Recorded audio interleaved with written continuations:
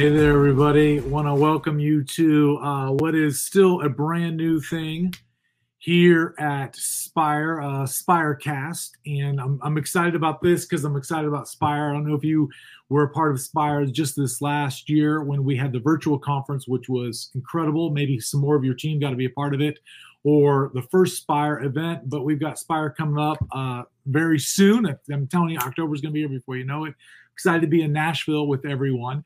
And so I'm hosting what is episode 4 here of Spirecast. This is an opportunity for you to have some nuts, bolts, and kind of get into some maybe the mechanics of something that you're working on, something that's on your desk, something that's written on your wall that you're like, I got to get to that. And the one thing that's probably missing for you to like get into the action of that would be this. A mentor or someone that's like at the leading edge of that, or someone who's a thought innovator in that area, and you just don't have access to it, or you've not made time. And so Spirecast is trying to bring some of those leaders directly to you so that you can interact with them, and getting ready to hang out with some people right now that are going to help you in that area. And so my name is Johnny Scott. I'm a senior pastor here in the Tampa area at Generations Christian Church. And so I don't know where you're at right now, but I hope that if this is a topic as we dive into this with our guests and watch some stuff from Spire, maybe you want to take this and forward it to some friends. You can be commenting right now. So if you're watching us live or you're watching later, you probably want to check the comment section out. If you are with us right now in this moment and you want to comment, you can tell us we can use your name or not, but we can dive in. I would like to introduce, we're getting ready to hang out with a guy named Greg Lee, who has been a contributor there with Spire and with what's going on. And so, Greg, you're joining us. There's some people that know you, some people have experienced you before, some people don't know who you are or our topic. And so why don't you give us a little bit of a rundown of who you are, what God's doing in your life, man? Yeah, absolutely. Thrilled to be here today, guys. Love what Spire's doing. Look forward to being in Nashville. And yeah, I serve as the lead pastor at Suncrest Christian Church in St. John, Indiana. That's really the Chicago suburbs, if you're familiar with Northwest Indiana. So I've served here. It'll be 25 years this July. And, I've seen God do some incredible things. And of course, what I love to talk about is, yes, incredible things directly through our church. But our vision is a multiplying vision to start new churches and see those reproduced. And so that's without a doubt the biggest impact our church is having. I always tell people, if anyone ever writes the story of Suncrest, 9 out of the 10 chapters of the book should be about new churches we started and multiplied. Now, what an incredible thing to be doing. And I know as people get around the vision and what you've been able to be a part of there, it's you just get hungry for it, right? And I've been saying that we are probably doing ministry in one of the most exciting times ever. I'm third generation preacher, talk to dad, talk to grand. They're like, man, if they could be preachers now when we're getting to do it. And it's hard. We're juggling a lot, but I'm telling you, super, super exciting. And so we've got a series of videos that we're going to play kind of back to back that we think these are great. And Greg and I, we're going to be here to talk with you. You can comment during the videos if there's some things that are going on, some things that are in your heart, some threads, maybe something's like, I want to talk more about that. The whole point of this Spirecast is to really equip you, right? And so if you're watching this, you're like, man, I want to have a heart for this. I want to be doing this more. We're excited to have Greg here today. And I think that this just might be that one conversation for you, this digital experience that catapults the vision of your church and what you're doing in an incredible way. So please, if you're on, we want to get some comments, let us know. And we're going to roll with these videos. And so if you've seen them before, take notes again. This is going to bless you. We're excited. We'll be back when these are done to chat with you guys some more. Hey, Spire Network, Nate Ross here, lead pastor at Northside Christian Church in New Albany, Indiana. Just want to take a moment to talk about the leader's heart for spiritual formation.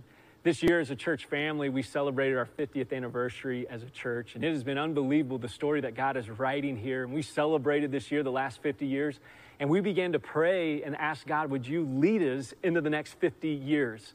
And as we began to pray and plan together, what God kind of put on our hearts as the leadership is that God was calling us to start a 2-year capital campaign, one, to expand our facility. We're out of space, and to eliminate the rest of the debt we had so we could multiply and do more work that God has called us to do. And we had a phenomenal capital campaign. Our commitment weekend was such an incredible moment as a church family. And then it happened. 2 weeks after our commitment weekend, we had to shut down our campus due to COVID-19.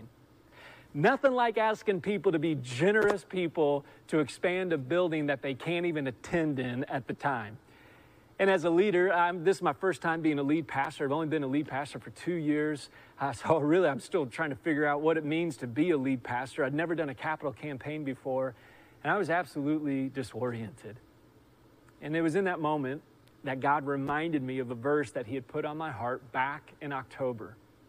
We had a vision night with a bunch of leaders, and we were wanting to get their input and share the vision and get their feedback with where we were going and what God was doing.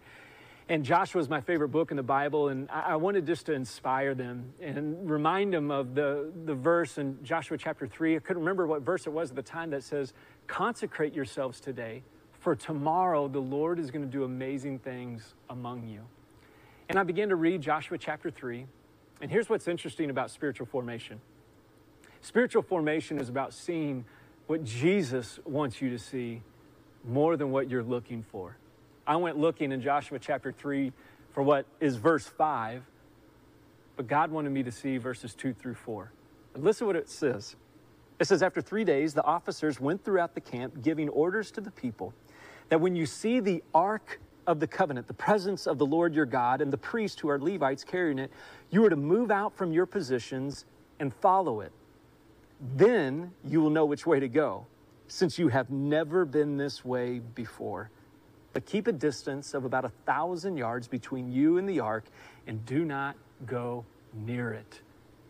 And I remember in that moment that God really convicted me. He was saying, Nate, you are more worried about your performance to inspire these leaders when what they really need is my presence. And this was what God was speaking to Joshua. Joshua, you've never led these people here before. You've never been the leader of them. Moses has. And yet, my presence will lead you where you have never been before. And so, how do we get there as leaders today? As we're navigating disorienting times, as we're stepping out in new ways. I think verse 4 leads us to it when it says this, but keep a distance of about 1,000 yards between you and the ark. Do not go near it. Well, what is it? Is it to follow the presence of God, or is it to stay 1,000 yards away from it? The answer is yes. The answer is to follow the presence of the Holy Spirit in our life, and to do so with such a deep awe and fear and reverence of the Lord. I've said this a number of times during this pandemic to people, hey, we got to choose faith over fear. We got to choose faith over fear.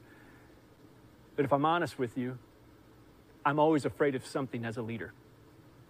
I'm always afraid of something that's coming up or the new challenges. I'm afraid of if I speak out on if I comment on anything going on in culture today, I know this, if I speak out on it, I'm going to get blasted for saying something. And if I don't speak out on it, I'm going to get blasted for not speaking out. It's hard times to be a pastor right now. And what God was telling Joshua in this moment is this. You're going to be afraid, and leaders today, you and I, we're going to walk around with some fear.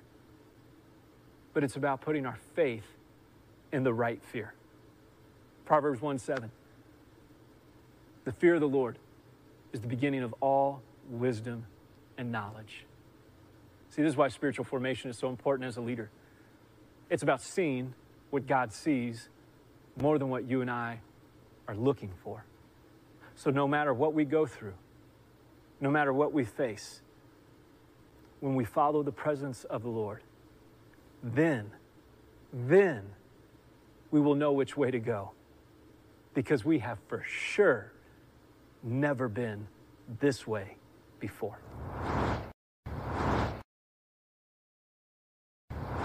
Hi, everyone. It's so good to be with you for this conference. Even though many of us are separated by a lot of miles, it's amazing that we can still join together virtually.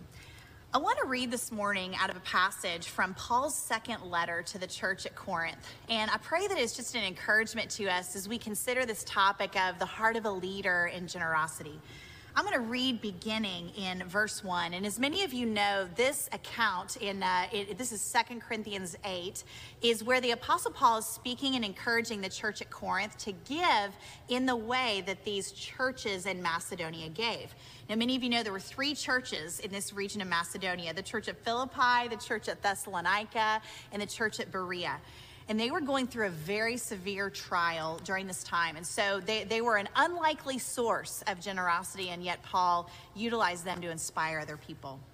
Beginning in verse 1. Now, brothers and sisters, we want you to know about the grace that God has given the Macedonian churches. In the midst of a very severe trial, their overflowing joy and their extreme poverty welled up in rich generosity.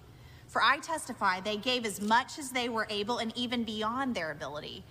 Entirely on their own, they urgently pleaded with us for the privilege of sharing in this service to the Lord's people. Verse 5 is really amazing. They exceeded our expectations. They gave themselves first of all to the Lord, and then by the will of God also to us. I want to stop right there. There's so much more we could say, but I want to zone in right here on the heart of what the Apostle Paul might be saying. See, so often we focus on the motivation of our giving, and even us as church leaders and church pastors sometimes seek that we want to motivate our people to give by casting a vision for giving to something. That's not wrong or bad. It's not incorrect to do that. It's not even unbiblical to do that.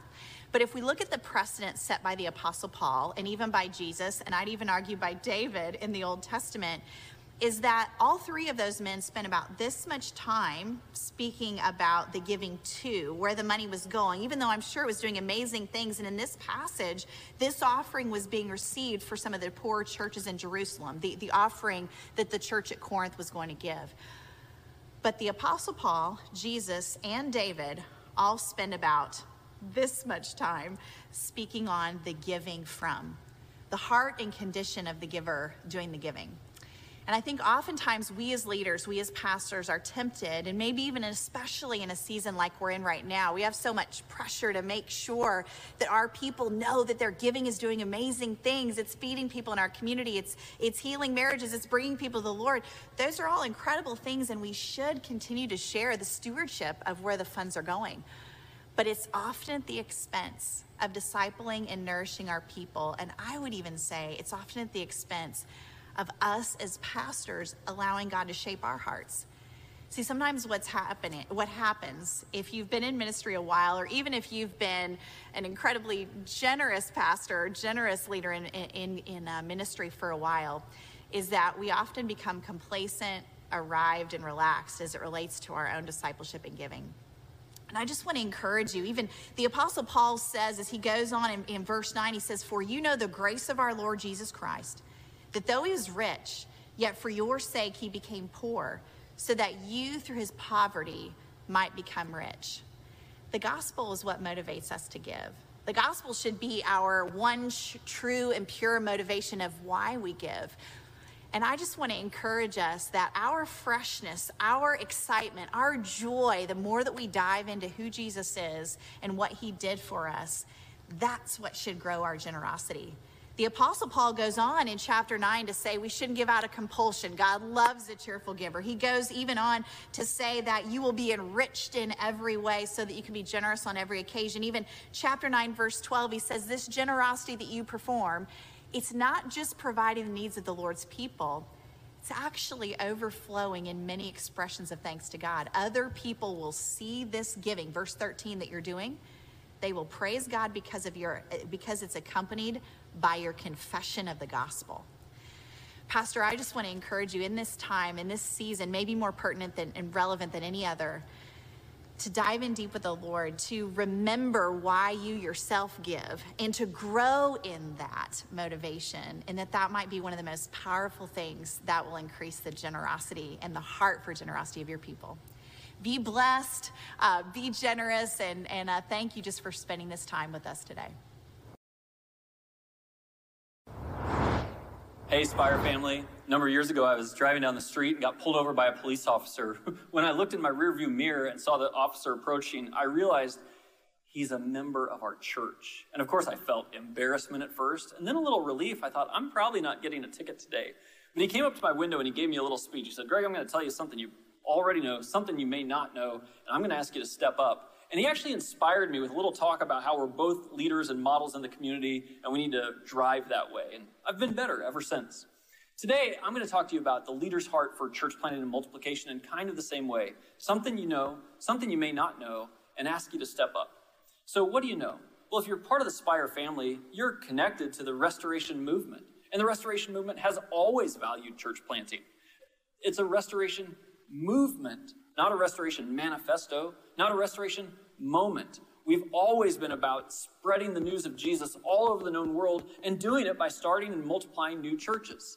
And it's really strong today. Wherever you are, you're within a stone's throw or one relationship away from a really healthy local or regional church planting organization or a national or international one. Things are good. And most of you probably know that. But when I was 21 years old, I stepped into my first ministry at Suncrest Christian Church and had the chance to work under a leader named John Wassam. He quickly became my mentor, and he was a leader, still is, in church planting in our movement. And it gave me a whole new view, maybe an inside view of church planting. I got the chance to sit in meetings I probably didn't belong in, but with men and women who were strategizing and dreaming and planning new churches and multiplication. People who had come together with great sacrifice of their best leaders and ministry dollars. It was an inspiring place to be. And I remember kind of reconciling in myself some of my young ministry dreams to have a big church and a big platform and kind of having to say to myself, well, Greg, you'll have to choose between making the biggest impact you can and getting the most lights to shine on you. And even from a practical perspective for the kingdom of God, you'll have to choose that by starting and multiplying new churches and sacrificing who you are, that's actually a bigger way to impact the kingdom of God than just to build one big church. And ever since then, we've seen our church flourish and the kingdom of God flourish through it. Now, we're not alone. Many churches are seeing church planting movements come out of them. But just in Suncrest's story, over our 25 years, we have started more than 50 new churches, and those churches have started more than 500 churches. Our central vision as a church is to impact 1 million people by our 40th anniversary through starting and multiplying new churches, and we're actually ahead of pace. This is what I'm trying to say to you.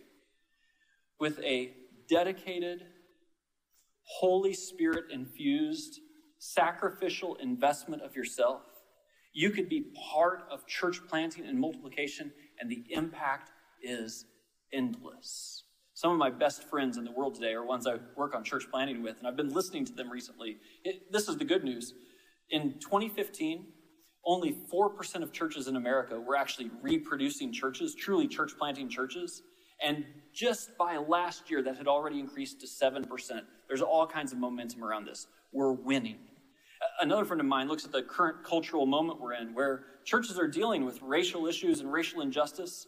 But what we're finding is that in our movement, which has historically been predominantly white, some of the best diversity is coming out of our movement and starting new churches. And not just starting new churches among minority populations, but putting healthy leaders in the same rooms together with people who are not necessarily like them, but we're sacrificing together and talking together and strategizing together and loving one another. And I think it's a beautiful witness to the world. And so I want to invite you into it. Maybe you're someone who should plant a church. It takes an entrepreneurial spirit, and it is not for everyone. More than anything else, it takes a calling. But I want you to think, if you've ever sensed from the Spirit of God that maybe you should be someone who steps out and starts a new church, don't sleep on that. Let it come out. Let it flourish. And if you don't know where else to go, email me, greg.lee@suncrest.org. I'd love to connect you with your next steps in that process. And then there's a lot of us who aren't the person who's going to plant the church, but we leave our marks on the churches we serve. And I want to ask everyone that part of your legacy would to make sure your church or your ministry is invested in church multiplication. That you're taking a posture that's unselfish and kingdom-oriented and sending out your best leaders and making financial sacrifices. And if you don't know how to get into that game, whether you're a church that's large or small, rural or urban, no matter where you are, everyone has a role in this. You can email me too, greg.lee@suncrest.org. I'd love to help you take your next step. Listen, the Restoration Movement is a movement. We plant churches, and it's going to change the world. There are 3 incredible talks, Greg. You got to watch yourself, right? You gave that talk. You got to watch yourself. I remember hearing that story from Nate and then seeing both of those talks again. And it was good to watch them and hear them again. And so I want to say hello to a few people are on with us. So we got Greg Weaver from Memphis. You're hanging out with us right now. Hello, Greg. And then Chelsea Robbins is also on here as well. So hello to Chelsea. So a couple of things in all of this. Great to have you here with us in a different way than Spire, where we can actually kind of unpack some of this. One thing about, as we were watching my buddy Nate Ross talk, what are, while we're in COVID, because he just kind of brought that up, whether we're at the beginning of the end, no commentary on that. But for you, as you're talking with other church planters, what are some of the biggest mistakes people are making right now in this season as it pertains to like vision and carrying this out?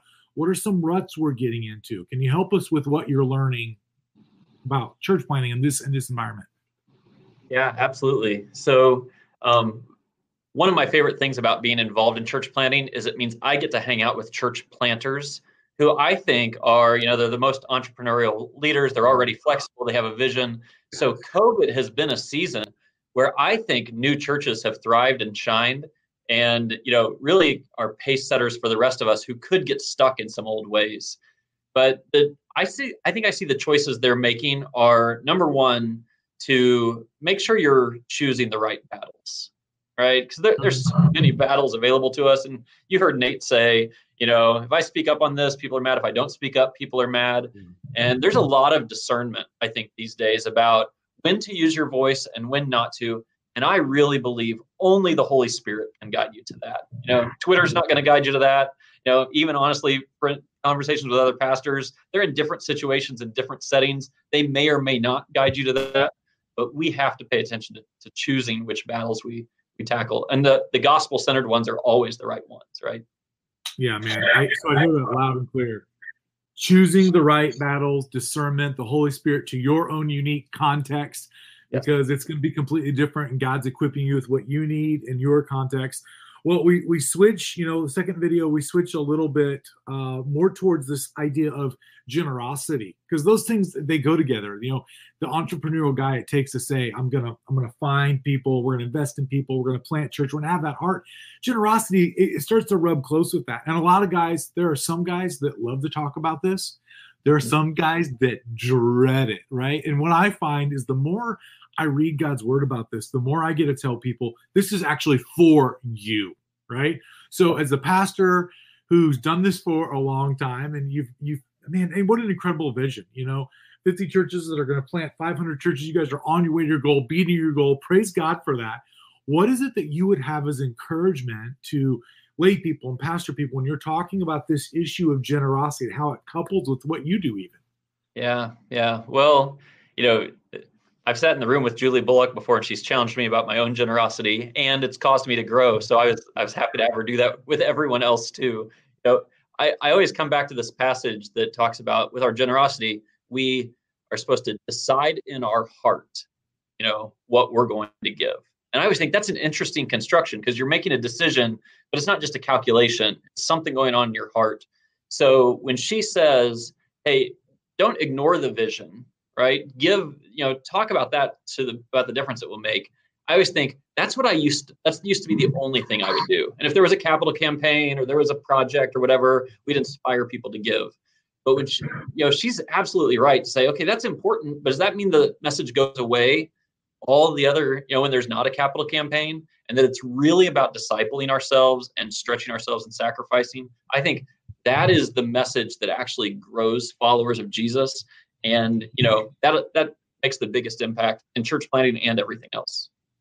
No doubt. No, it's as I'm listening to your talk again, right? And I'm just thinking through your journey and trying to put myself, inspiring. Like we need to have this heart for planting way more.